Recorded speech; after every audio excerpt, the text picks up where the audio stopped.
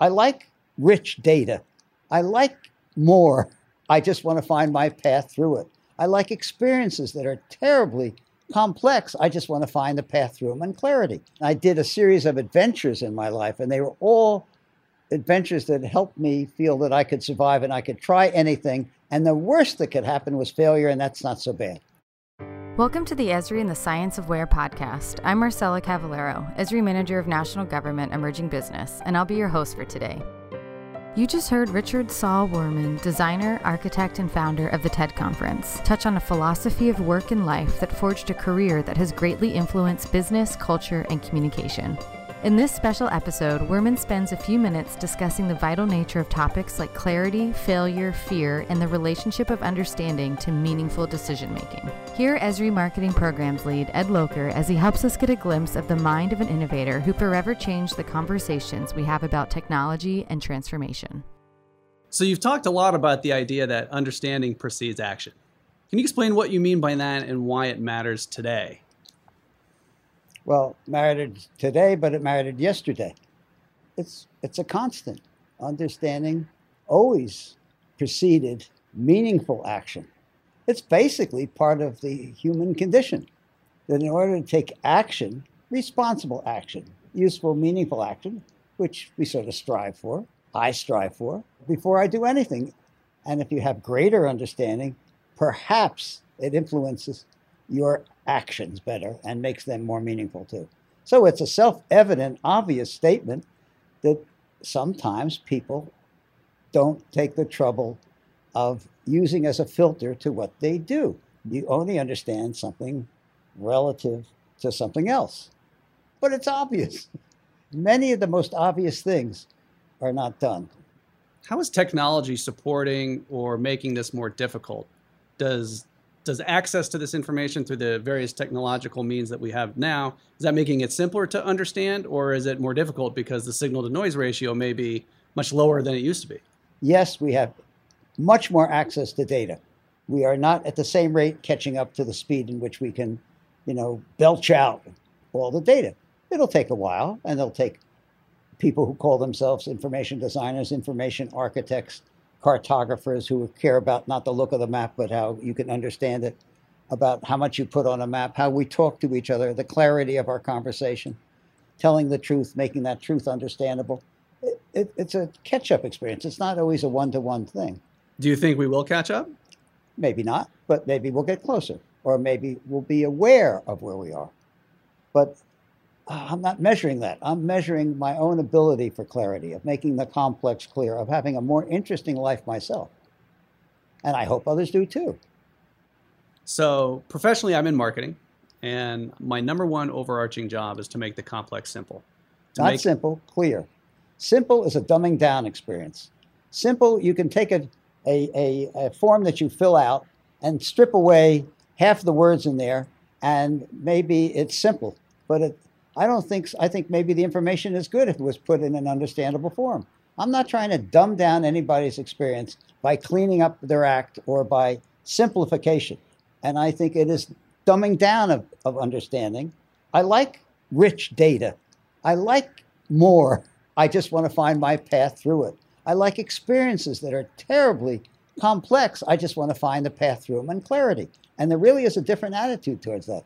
I make everything I do as dense and as deep as possible. I try to take a deep dive, not a simple dive, a deep dive through everything, but I try to have clarity in the path, in the journey. Where is that intersection then, that clarity between business, technology, entertainment, and design? So those seem to be some key elements of your focus. They were in my life at one time. Everything that's yesterday is gone for me. I'm interested in the next idea. I do what interests me to do, but the connective tissue is my curiosity, my interest, and me being able to, at the end of it, go from ignorance to understanding. The term information architect. Yeah. How has that evolved over time? There seems to be some change in the way that people are approaching the term. Yes, I think so. I first used it, and it probably was used before I first used it. I didn't copyright it. But I first used it and then pushed it a bit and gave it visibility. So sometimes somebody who gives something visibility gets tagged with being its creator. But I was asked to be the chairman of the annual meeting of the American Institute of Architects. And so I decided to call the conference the Architecture of Information. And I proceeded to learn then in 76, as I had done earlier in Aspen when I ran the International Design Conference in 72, and it was called The Invisible City. The underlying theme of these things was how to understand complex data, how to understand the city, what a city was, because the city is the most complex invention we have, and it's the kind of mother lode of mapping. So the Invisible City was about if you make the city not invisible, it becomes a schoolhouse for everybody, because everything's in the city you could learn from. The Architecture of Information was that there was an architectural meeting. There is an architecture, a systemic structure to information to reveal itself, and that's what I mean by the Architecture of Information. In our whole environment, in our architecture, in our books, in our conversation, the sense of conversation, of how beautiful it is and how it's one of the greatest things that human beings do, is this back and forth of conversation to take us places we have never been, like Watson and Crick did and like Gilbert and Sullivan did. Intellectual jazz. That interests me. That's why we're here. What is the most interesting conversation you've ever had? What is the most interesting conversation? I suspect the whole series of conversations I had with my mentor, Lou Kahn, a kind of venerated person and the architect's architect. That was the series of almost Zen-like conversations.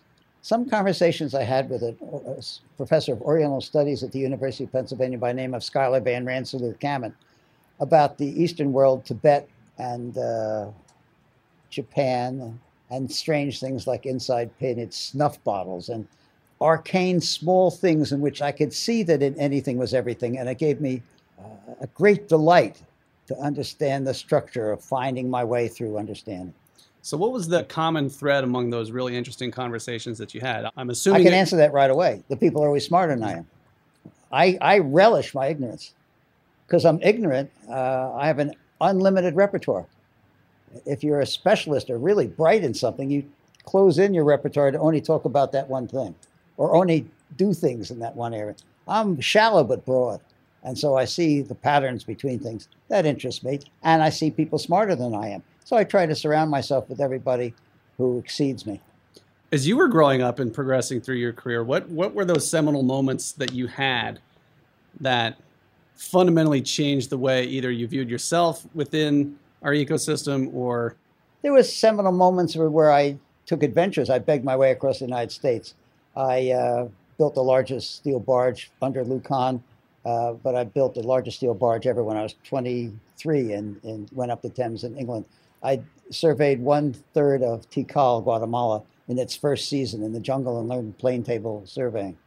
And I did a series of adventures in my life, and they were all adventures that helped me feel that I could survive and I could try anything. And the worst that could happen was failure, and that's not so bad. And I still do. So I've had a series of moments of hailing, failing, and still sailing. How many more do you think you have in you? Well, I'm 82.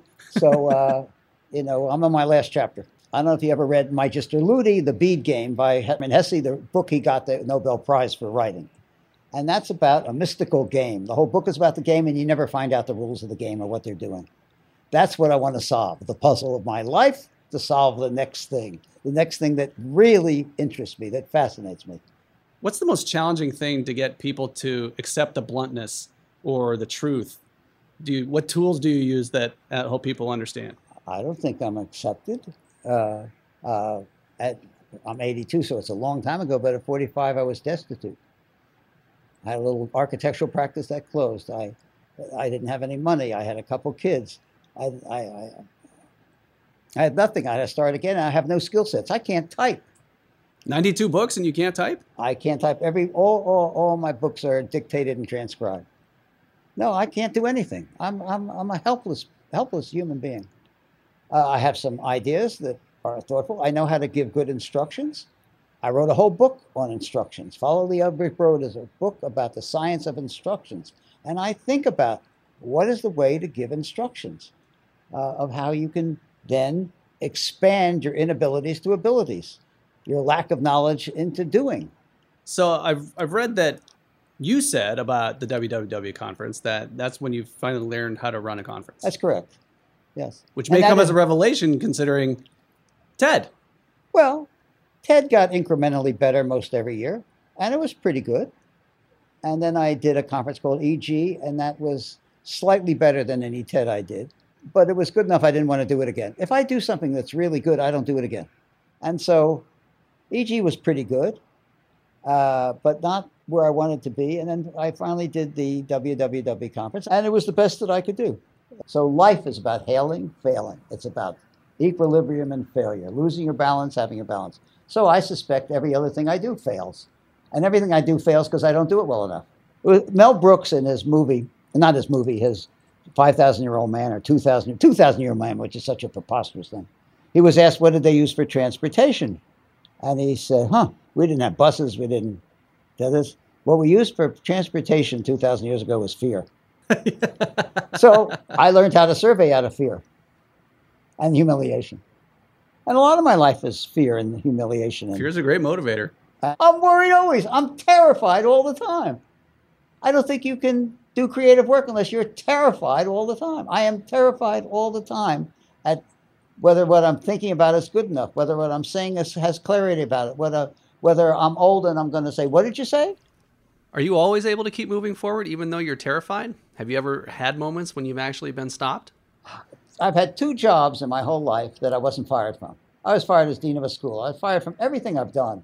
The 2 people that didn't fire, Charles Eames, the designer, Charlie, and Lou Kahn didn't fire me. Both of them didn't fire me. Everything else, I've been fired everywhere. Late in his life, you know that Ted Williams did not like to be interviewed. They were being interviewed, and he was answering, yes, no, laconic, which comes from Lacedonia. That's another whole story, that word. But they were asking him, well, is it true that your eyes are better than 20/20? He said, yep. You actually see the strike zone? He said, yep.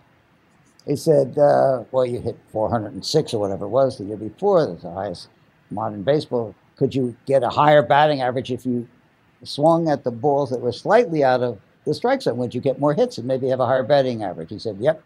Well, why don't you? You have to draw the line somewhere. Yeah. I try to draw the line somewhere. Draw the line somewhere. Well, I know you don't like to be thanked, but I will say that I've really enjoyed the conversation here. And I am grateful that you have chosen to spend some time with us today. Thank you very much. Thanks for listening to the Esri and the Science of Where podcast, and thanks to Richard Saul Wurman for underscoring that understanding always precedes meaningful action, especially at a time when we are daily confronted with the task of converting data into insight and to translating fast-changing new technologies into advantage.